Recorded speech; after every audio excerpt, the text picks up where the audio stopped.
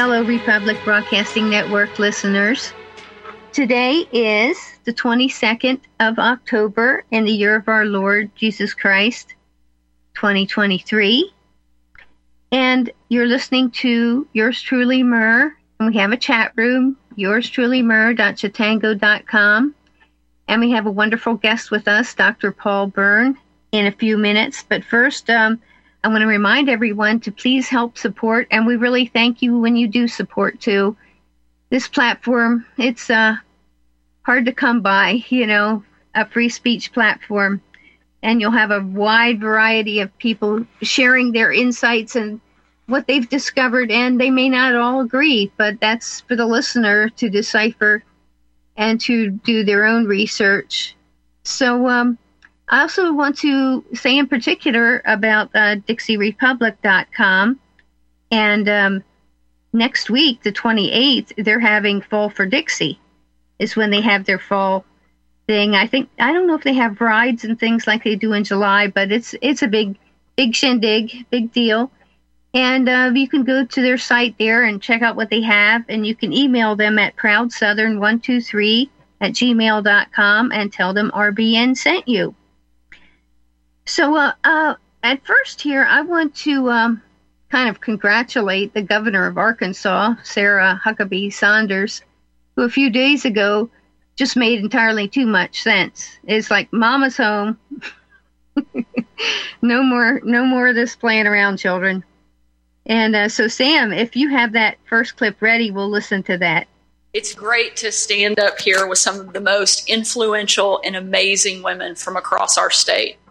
We are all here to say, frankly, that we've had enough. Enough trying to erase women and girls, enough denying our biological differences from men, and enough of the craziness that is taking over our country. I've had the honor of being both the first woman and the first mother to serve as the governor of Arkansas.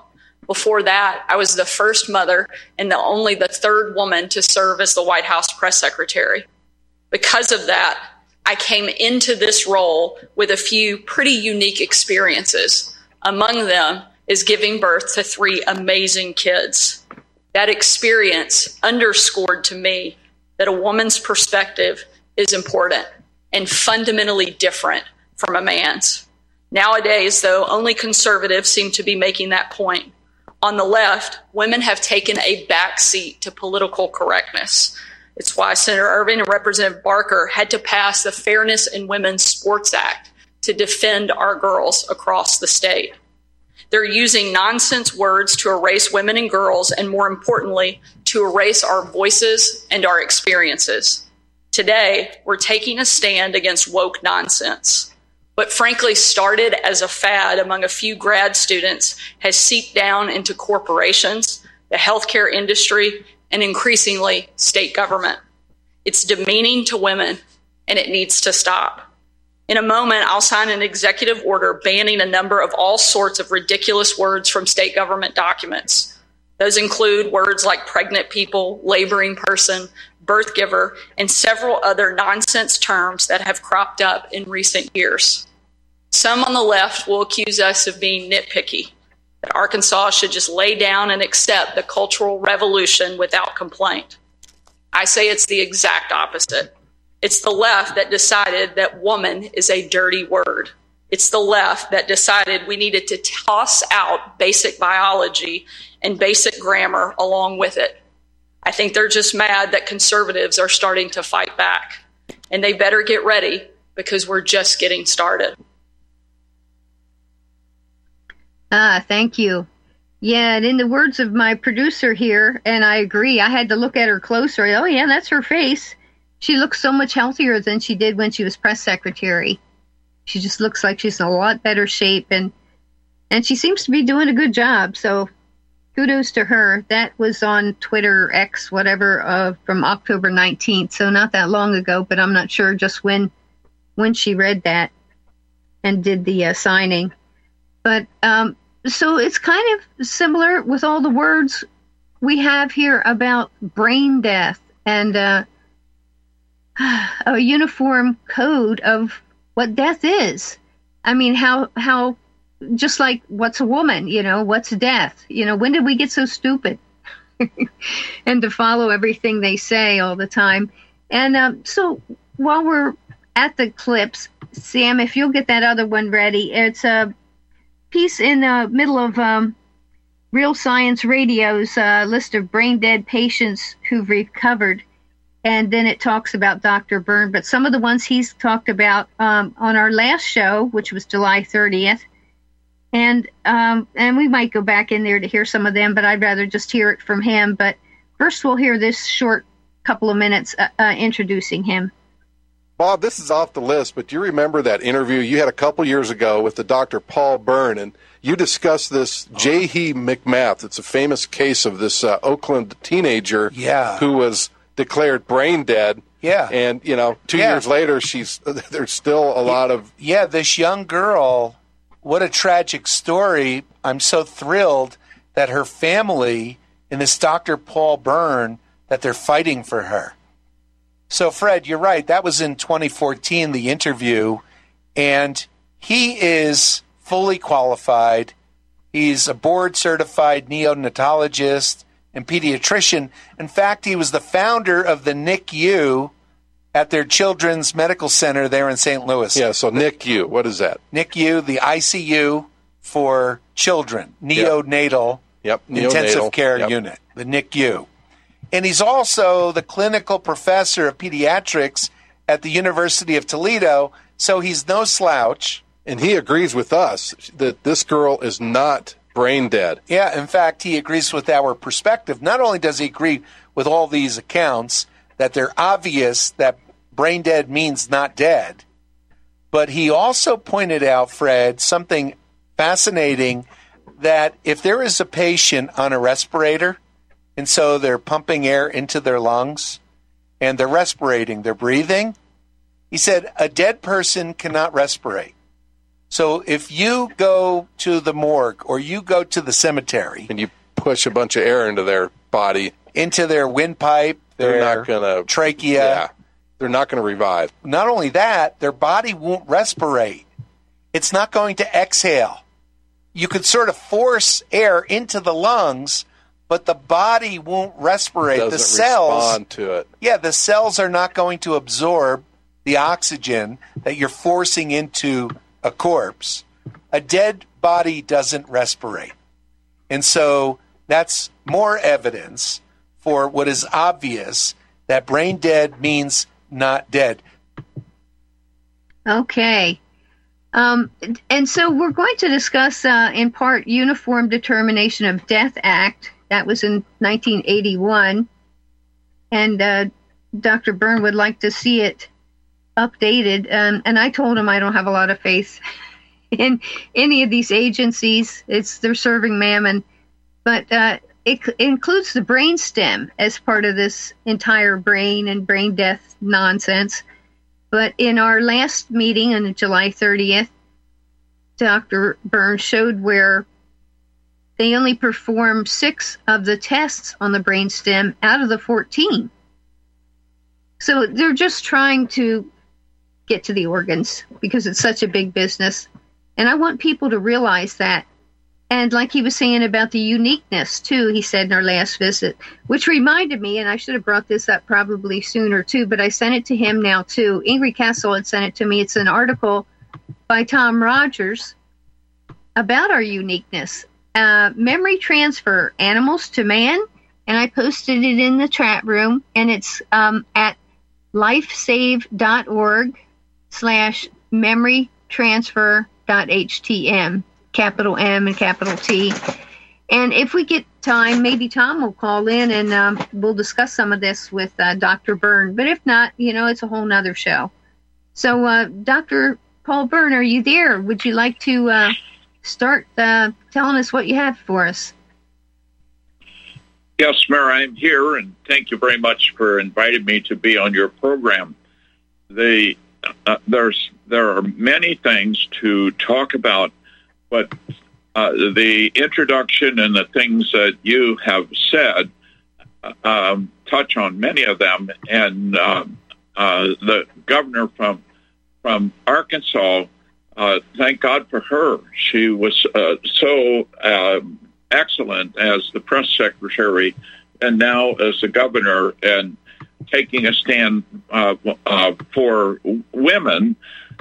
It's really important to take a stand for a woman, a female person, and that female person doesn't identify her as something different, but a person who is unique and special, created by God, and able to be a mother. It's so special. And so why would they want to be like a man? A man can't do that, can't do those things. So why would a woman want to be like that? Well, we don't know the answers to that kind of a rhetorical question, but we do know that each and every person is unique and unrepeatable, and a person. It indicates that they are something special in relation to God, and so the person is like that, and from creation. And creation is so important in all of this, Merv, and to the audience. Creation is so important because God creates, and really God creates from nothing, and God created the heaven and earth and everything in it, and he set it all in motion, and it's all reproduced except for the person. The person is the only thing that's new in creation, and God set it up so that persons are created in the love between the husband and wife, and at that time, God creates the person, and we can know that a new human person has occurred at conception. Now, it's very important to put these words together because we get involved with discussions about conception and fertilization and when does a human person begin, and we get into other discussions about contraception and what's contraception and different things like that. But just think about how special creation is, and then we can know that a new human person has begun at conception. And conception is a different word from fertilization because the word concept brings together something that's immaterial, and fertilization has to do with what happens in beast and corn and, yes, human beings, but the when the discussion comes up is when did a human life begin? The human person begins with creation, and we can know that person is there at conception. And you see that gets involved in other things like what is contraception. The thing to do is to focus on what is contra creation. So if husband and wife live in such a way that they are always contra creation, that has to be contra God. And so it's important to learn that. The other thing to know is, and yes, we will get to talking the subject that you so so nicely introduced. We'll eventually get there. If my children were here, they would say, be careful if you give him a microphone, he might not ever shut up. But in any event, it's so important, these things about the beginning of life and creation. And then when we talk about the life of the person is the unity of the body and the soul.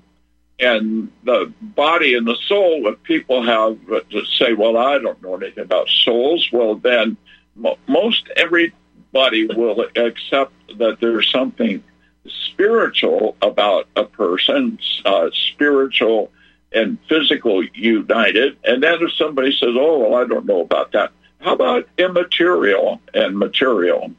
How about if we just take 4 times 8 is 32, and we can do what we want, but there's something immaterial that goes on in identifying that. Well, there is an immaterial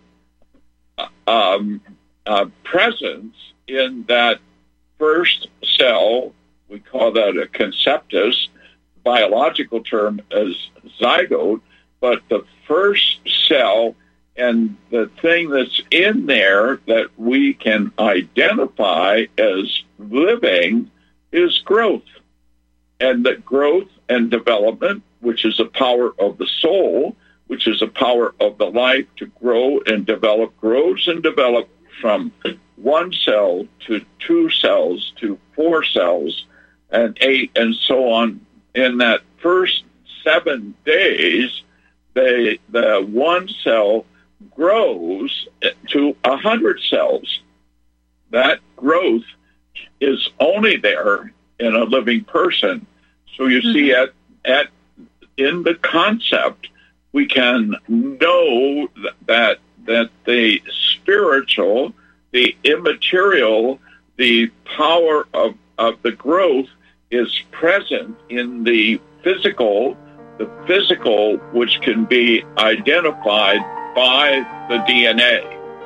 Oh, hold that thought. We're going to a short break, and we'll be back in a few minutes.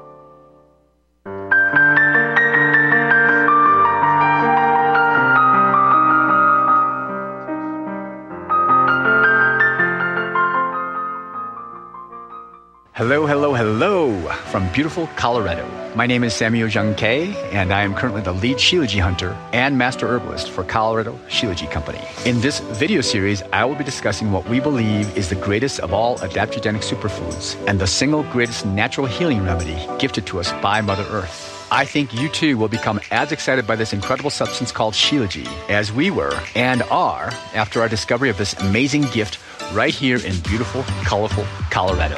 You may already know Shilajit by other names: Shilajit, Momio, Momi, Mami, Mineral Pitch, Asphaltum, and others. Shilajit literally translates to destroyer of weakness and conqueror of mountains. Shilajit has been in use for thousands of years and is considered as the highest valued cure-all of any earthly substance. Look for the Gold Mountain and medical symbol logo in banners on republicbroadcasting.org to watch the full video and see more information. Use code GORBN when ordering. That's GORBN.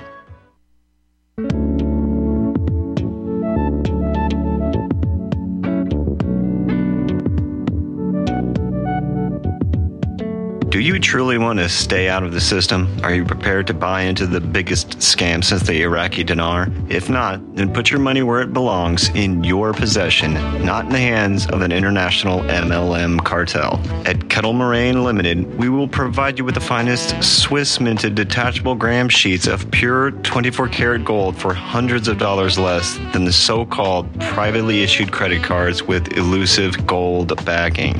Gold backing? The only gold that I want is in my back pocket, not backed by promises of an operation even the U.S. Chamber of Commerce is suspect of, giving a rating of C-. To get the full story, visit Sierra Madre PreciousMetals.com and go to the Valcambi Bullion Vault. Once you have read the whole story about the scam being perpetrated on an unsuspecting public and how you can avoid being a victim by purchasing these beautiful, barterable, tradable sheets of gold at tremendous savings and in the strictest of privacy, be prepared to take the steps to protect your wealth with the purchase of the real deal. Detachable 50-gram gold bars from Kettle Moraine Limited by calling 602-799-8214. Ask about our 1-ounce Valcambi detachable bars, which break into 1/10-ounce bars.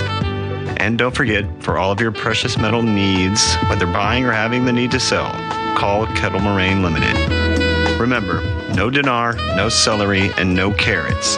If you buy from someone else, tell them you want AU, not BS. Call Kettle Moraine Ltd. today at 602-799-8214. Kettle Moraine Ltd. 602-799-8214.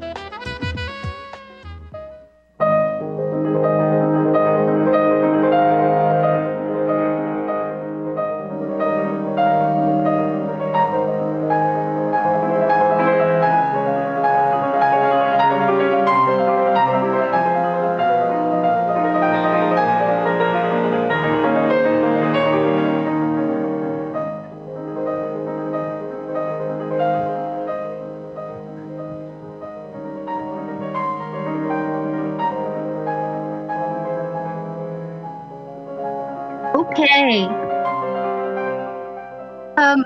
I wanted to say too about Sarah, the governor there in Arkansas.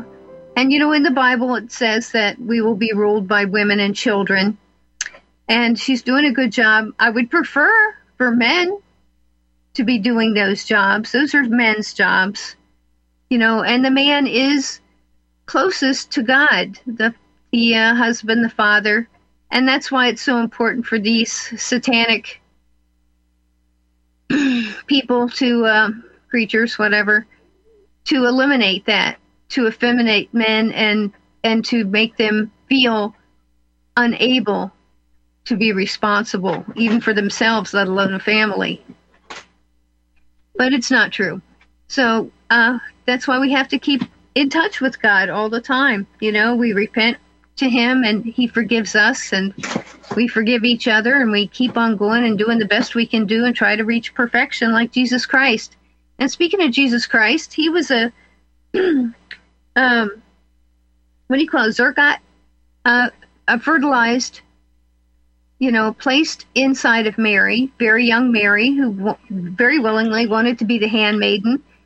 He was unique. He wasn't either of his earthly parents. We might think of Mary as a surrogate mother in a way, because that's like Dr. Byrne is saying, we're so unique. Our DNA is unique. And you might even think of God when he speaks things into existence and creates.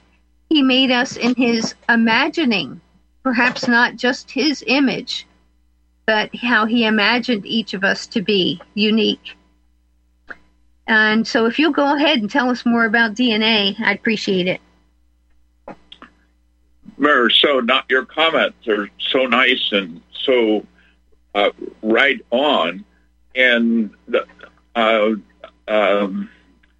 distinguishing thing, a distinguishing part about Jesus, and who has two natures, God and human nature, and the human being, is that the term that we would use for that first cell, that zygote, is a conceptus. It's a Latin word, but it identifies that first cell from not just the biological, physical, like the zygote would be, but by the unity of the spiritual and the physical. That first cell would be identified as a conceptus. Yes, and Jesus can I interrupt different. you? Can I interrupt you just 1 second? Hold that thought if you can there. I wanted to say, too, before we went to break, even that that meeting of the sperm and the ovum, right, they've actually photographed that, and there's light. There's photonic activity, a spark, if you will. Is that correct? Well, the term spark is there, but what is there from a biological point of view is that they identify the zinc that is present in the cell to outside the cell, and then electronically can make that show up as a change, a brightness, and those of us that think in terms of life and light and distinguish from darkness, I think we might get caught into focusing on light being in there, when in fact the person is much more than light, and whether we can identify it or not when that instant is important, but not so as important as to realize that there was a time when the person did not exist, and then there was a time when now the person is there, and we can know it, and to continue with that discussion about the DNA, which we can identify the DNA as being different in the male and different in the female in terms of the chromosomes. The person is different from creation. God creates the person as a man, as a male. God creates a person as a female, as a woman, and that's present at creation. And so it's important to keep that in mind, and we'll come back in a few minutes. Thank you. Yeah, we're at the bottom of the hour. We'll be back in about 3 minutes. Thank you.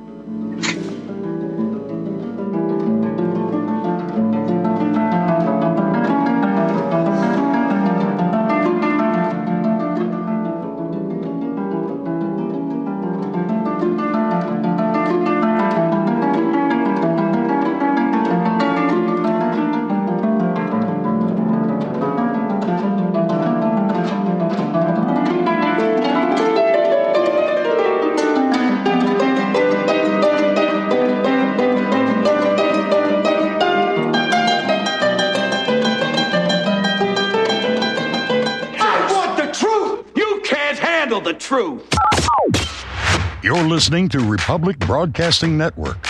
Real news, real talk, real people.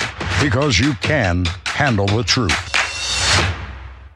Homeowners, if your lender has gone out of business or sold your transaction to another lender or servicer, you may be the victim of a wrongful foreclosure resulting in the loss of your home. If you've already lost your home, are in foreclosure, or even in good standing, you can challenge the mortgage transaction's illegal issue and your property can be restored to you, and your foreclosure can be stopped or reversed and the mortgage transaction declared unenforceable. State laws, U.S. title codes, the Uniform Commercial Codes, and U.S. Supreme Court rulings have upheld that defective mortgage documentations can reverse or stop foreclosures and enforce property title claims in favor of the homeowner. We are having successes in stopping the process of foreclosure, the enforcement of the foreclosure judgments, the sale of property, and evictions after the sale. We are not attorneys, and we don't give legal advice. We are a professional team of legal researchers, providing forensic mortgage audits and expert witnesses. We have the knowledge to produce the evidence and enforce laws regarding your legal issues. We've been in business for 12 years without a complaint. Consultations are free, and we provide a free title search to confirm if your mortgage has legal defects. Please call 855-253-3748. 855, the number 2, keep it today.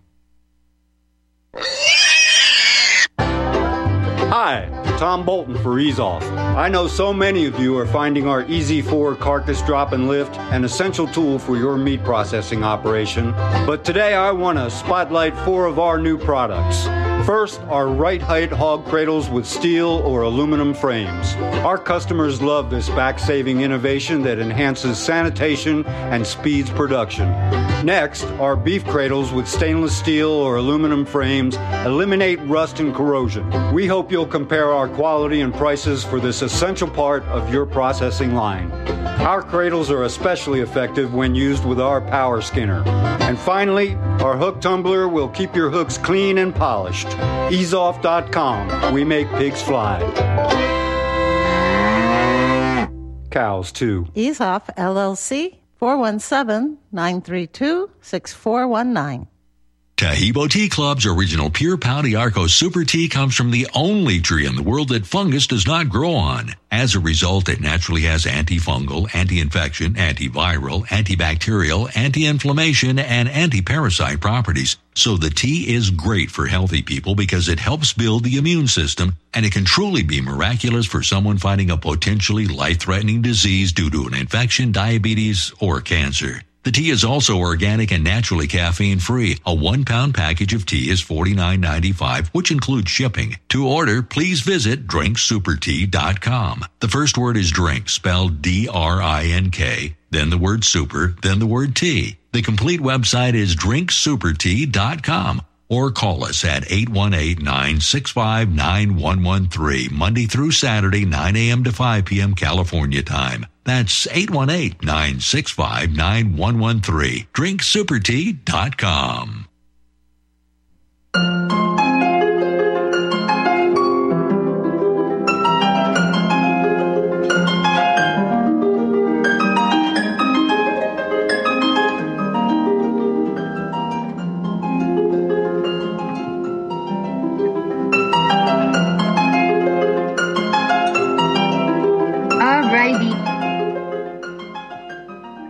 There's someone put in the chat, physical death holds no fear for the man who is twice born. But when it comes to the birthing of new life, the woman is closest to God. I thought that was well said. And Dr. Byrne, I know we had talked about maybe taking calls a second hour, but I guess some are starting to call in. And if you don't mind, if we can kind of put a bookmark in it just for a few minutes and go ahead and take a call. You don't mind, do you?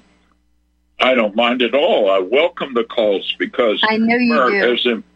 As important as this is to you and me, it's very, very important to those who listen. And so I welcome the calls. And I also want to say someone else in the chat room has said, I was thinking this was going to organ harvesting, and I told them we're getting there. All this is why you shouldn't do it.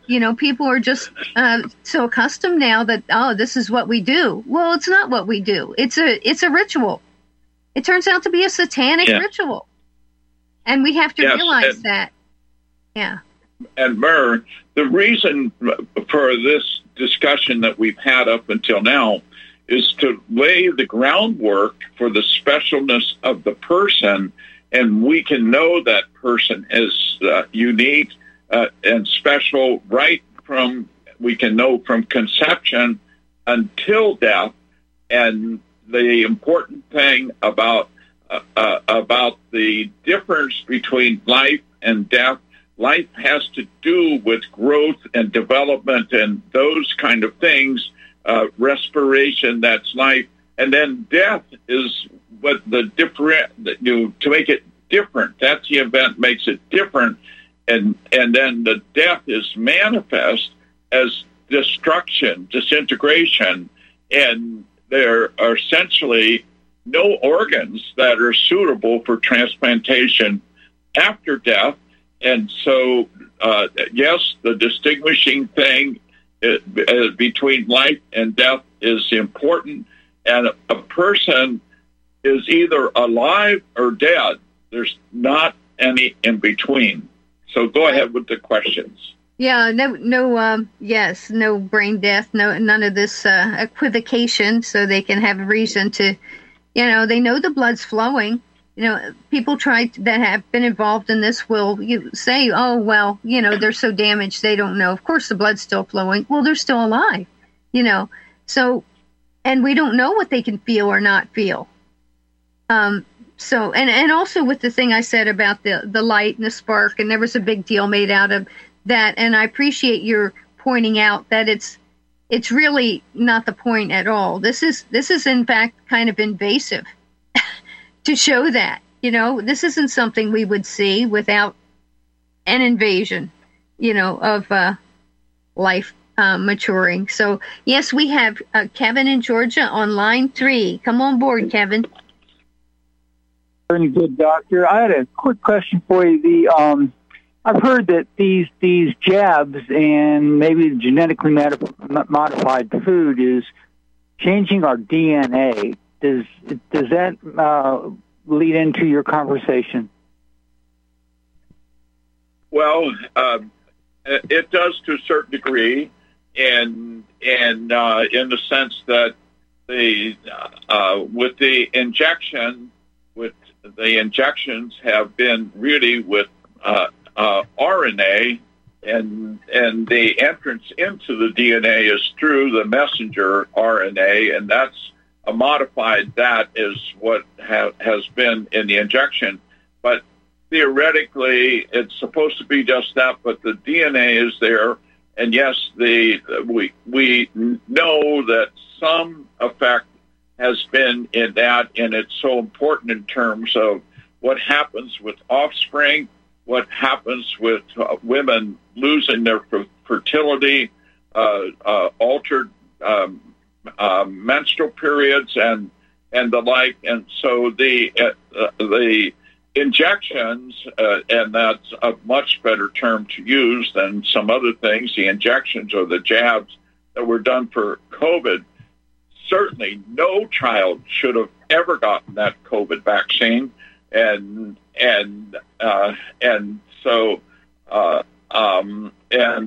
I really doubt that anybody else should have either, but we should not have been doing that to the children, and they still do it.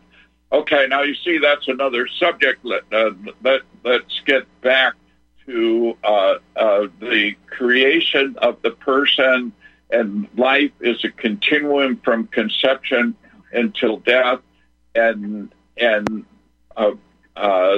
preservation of that life has to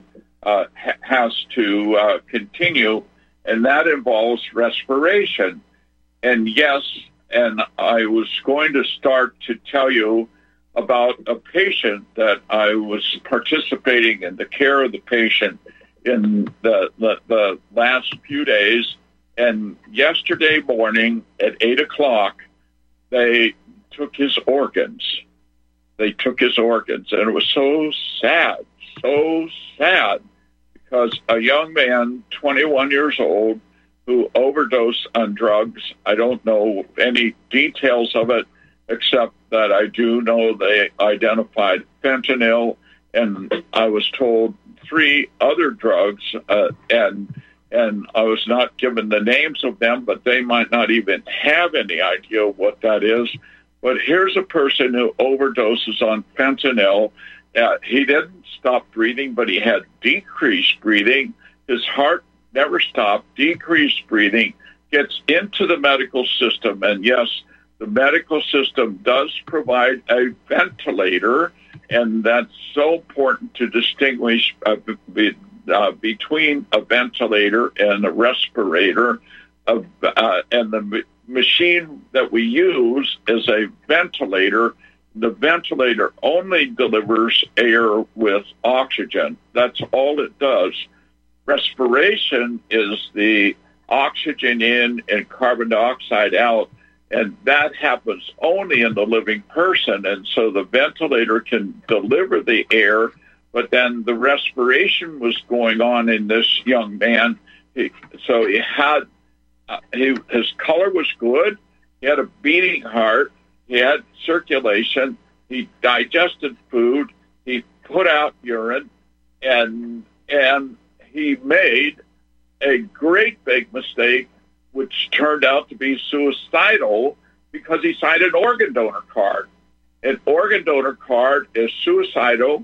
The people are not given any information. They have no idea that when the organs are taken, they have a beating heart and circulation. And then another thing that's so important, besides learning from this this presentation, is not to sign up to be an organ donor. That's the most important thing.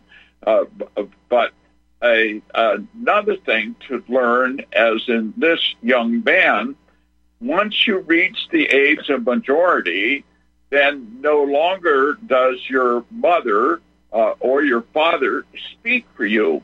And once it gets into the system, the laws are set up so that if someone has signed an organ donor card, there is no way to override it, in spite of how much the mother and father and aunt and everybody and eventually attorney gets involved. There's no way to stop it because the laws are all set up to get your organs, not to protect your life. And so when it goes on, as it was in this young man, it was so sad to know what happened to him. He was there, a living person, and the system said he was brain dead and made him made him use that term brain dead, which means you're alive. Everybody who's called brain dead is alive. If you were dead, they just call you dead. But he was there, and there was no way to stop them. And of course, from the time they have the declaration of brain death, or from the time they get admitted to the hospital, because as soon as someone is admitted to the hospital and they're on a ventilator and unconscious, the organ procurement organization is notified that there can be organs available soon, and they get involved sometimes behind the scenes, so you don't know. But eventually, they're on the scenes because they have to get permission from somebody. But this young man already signed an organ donor card, and that was the permission, and you can't stop it. So it's so important that people learn about these things. And my own self, I didn't start out to be something that might be interpreted as just being against organ transplantation. I started out as a neonatologist, having to know these things about early life so I could treat sick little babies, and understanding about DNA and the like. And then Joseph, a baby who was born very prematurely and on a ventilator and for quite some time, and a brainwave test was done, and it was interpreted as consistent with cerebral death. So death was written on Joseph's chart. He was not dead. I continued to treat him. It was suggested to stop treating him. As they said in other places, they would stop. You have to know that was in 1975, before organs were quite so thought of like they are now. In fact, is they didn't take organs from infants at that time. Suggested to stop treating him. I continued to treat him.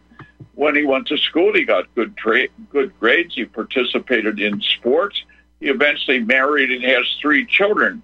But because of Joseph, my focus shifted from just neonatology, although it's still there, to what happens in this thing called brain death.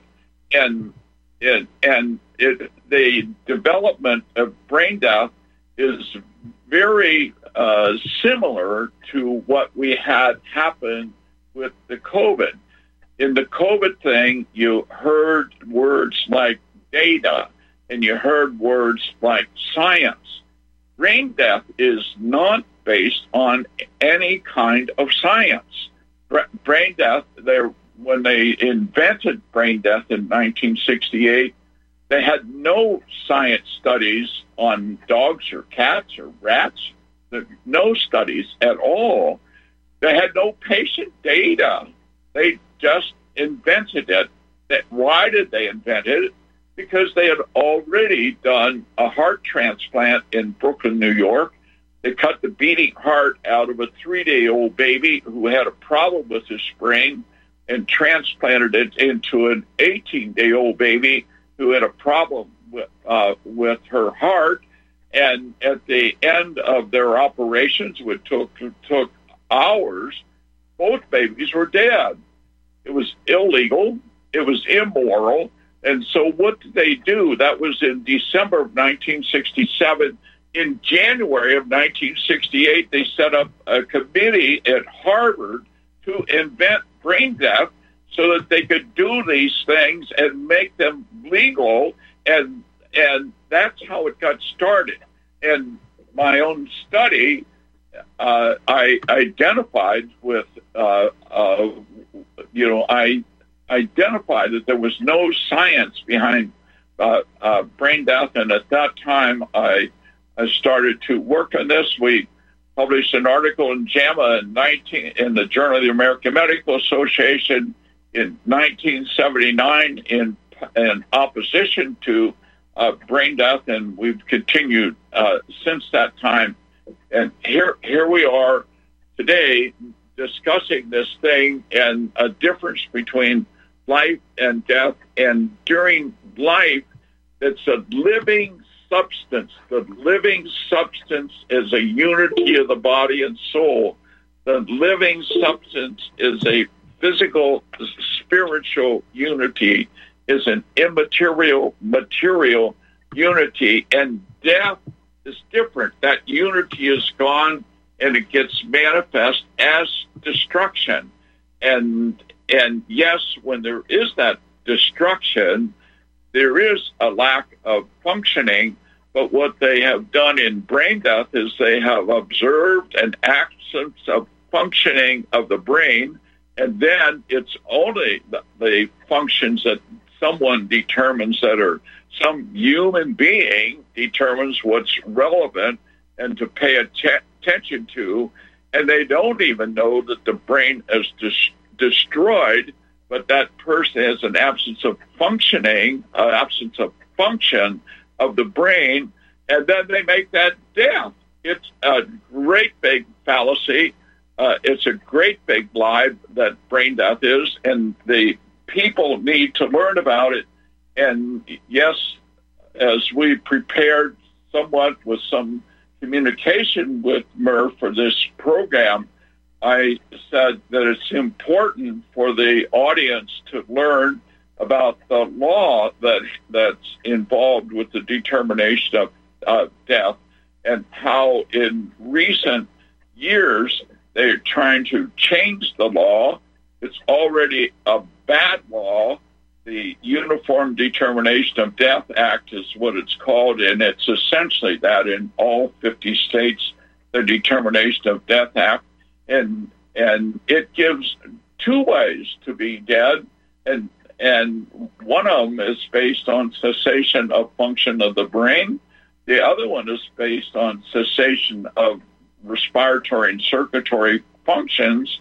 Neither of them are based on what would be considered death in terms of destruction. So neither of them have that, and there's either one or the other. And if you're determined, like this young man was, determined to be brain dead based on an absence of functioning of his brain and absence of a problem with his brain, when they then took him to the operating room while he's like that, and incidentally, when they cut on them to take the organs, the heart rate goes up, the blood pressure goes up, and of course they give them anesthetic, trying to make sure that these reactions don't happen, but they would never happen in a corpse. And so once they cut his organs out, then he fulfilled the other set of criteria for the Determination of Death Act. So was he dead twice? Or what is this all about? Well, Dr. Byrne, and if I can just cut in here for a second, you told us before, too, that the brain, when it's damaged like that, the body takes care of itself. You will have minimal activity in the brain because it's healing. So it'll be very quiet, is how you put it. Yes, it's very quiet. And Murr, you brought out such a very important part in terms of the healing, because part of this misleading of the world is to focus on pain. And yes, doctors do relieve pain, but the focus is on pain so that pain is changed from something that is unique in each person over to a number. And when we're in the situation of a medical situation, they want to know what number is it. Is it a 4 or is it a 6? And, well, it depends on who you are, right? It'll be different for each person. It depends on who we are. Yeah, when you said about the anesthesia, too, I just wanted to add, don't they give them paralyzing drugs before even anesthesia? Yes, so they can't paralyze move. them. Yeah. So they can't move, and so that's going on. But I want to make the point, Murr, about healing, because you brought up healing, and I want to tie it together with pain. Mm-hmm. Pain is the way the body knows something is wrong, and pain initiates the healing processes in the body. And so, yes, we don't like to have pain, but on the other hand, pain is that way, and we live in a world where people shudder from pain, and of course, I don't like pain, and I don't want anybody to have pain, but pain is part of what's built in to initiate healing. And so these things are very important for the people to learn about, and they need to know these things before they make a life and death decision. The law, getting back to the brain part of the law says irreversible cessation of all functions of the entire brain, including the brainstem, and those sound like very strong words. To just go to the last part first, how can you have the entire brain and not include the brainstem? The brainstem is part of it. Why did they do that? They did that to get us to focus on the brainstem as if the brainstem is more important than the brain, when in fact the brainstem is part of the brain. It's part of the trick of what they have done with this law. Cessation of all functions of the entire brain, it says in the law.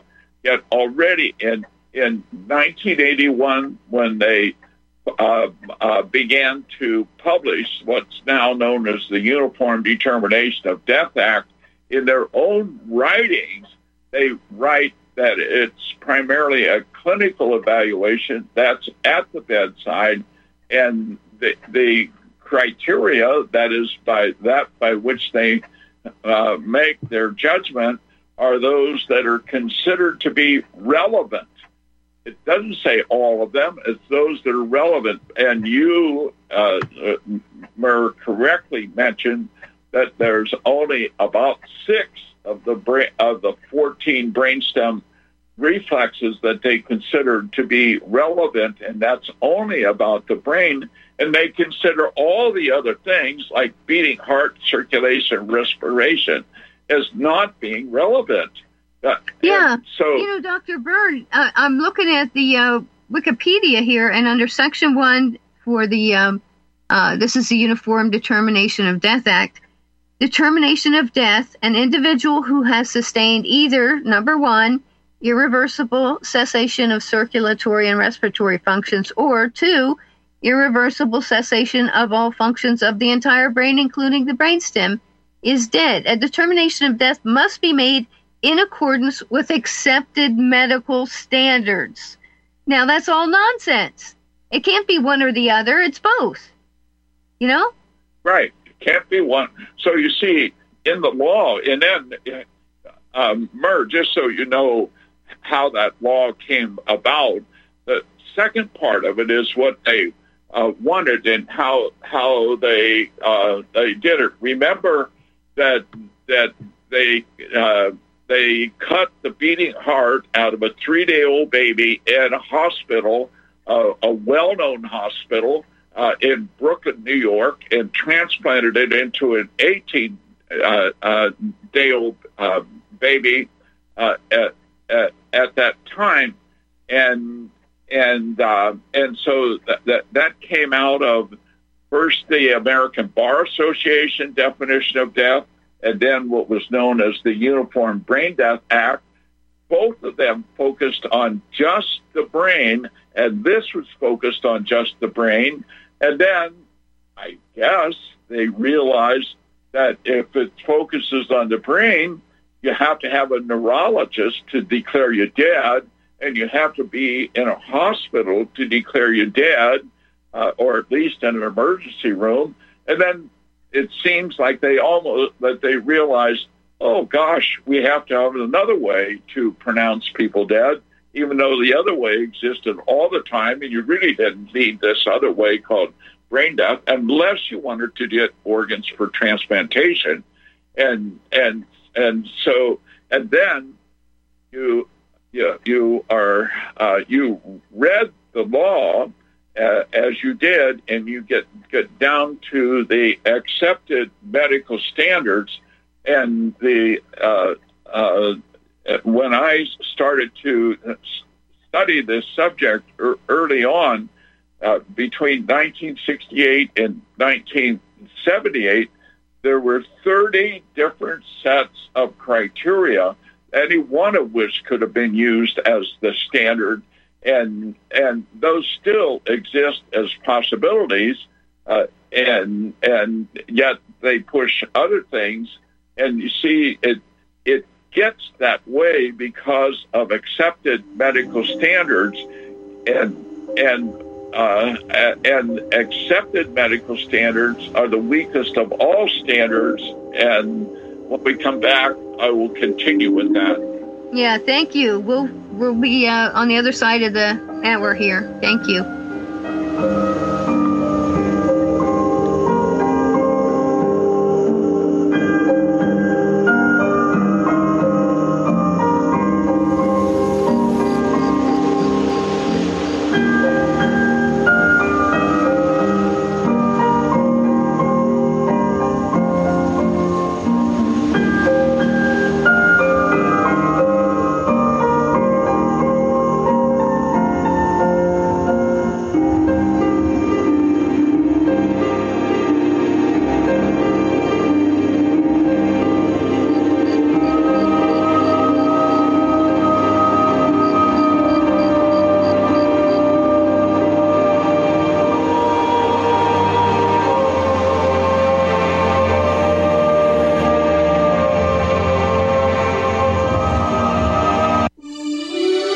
This is RBN, the Republic Broadcasting Network.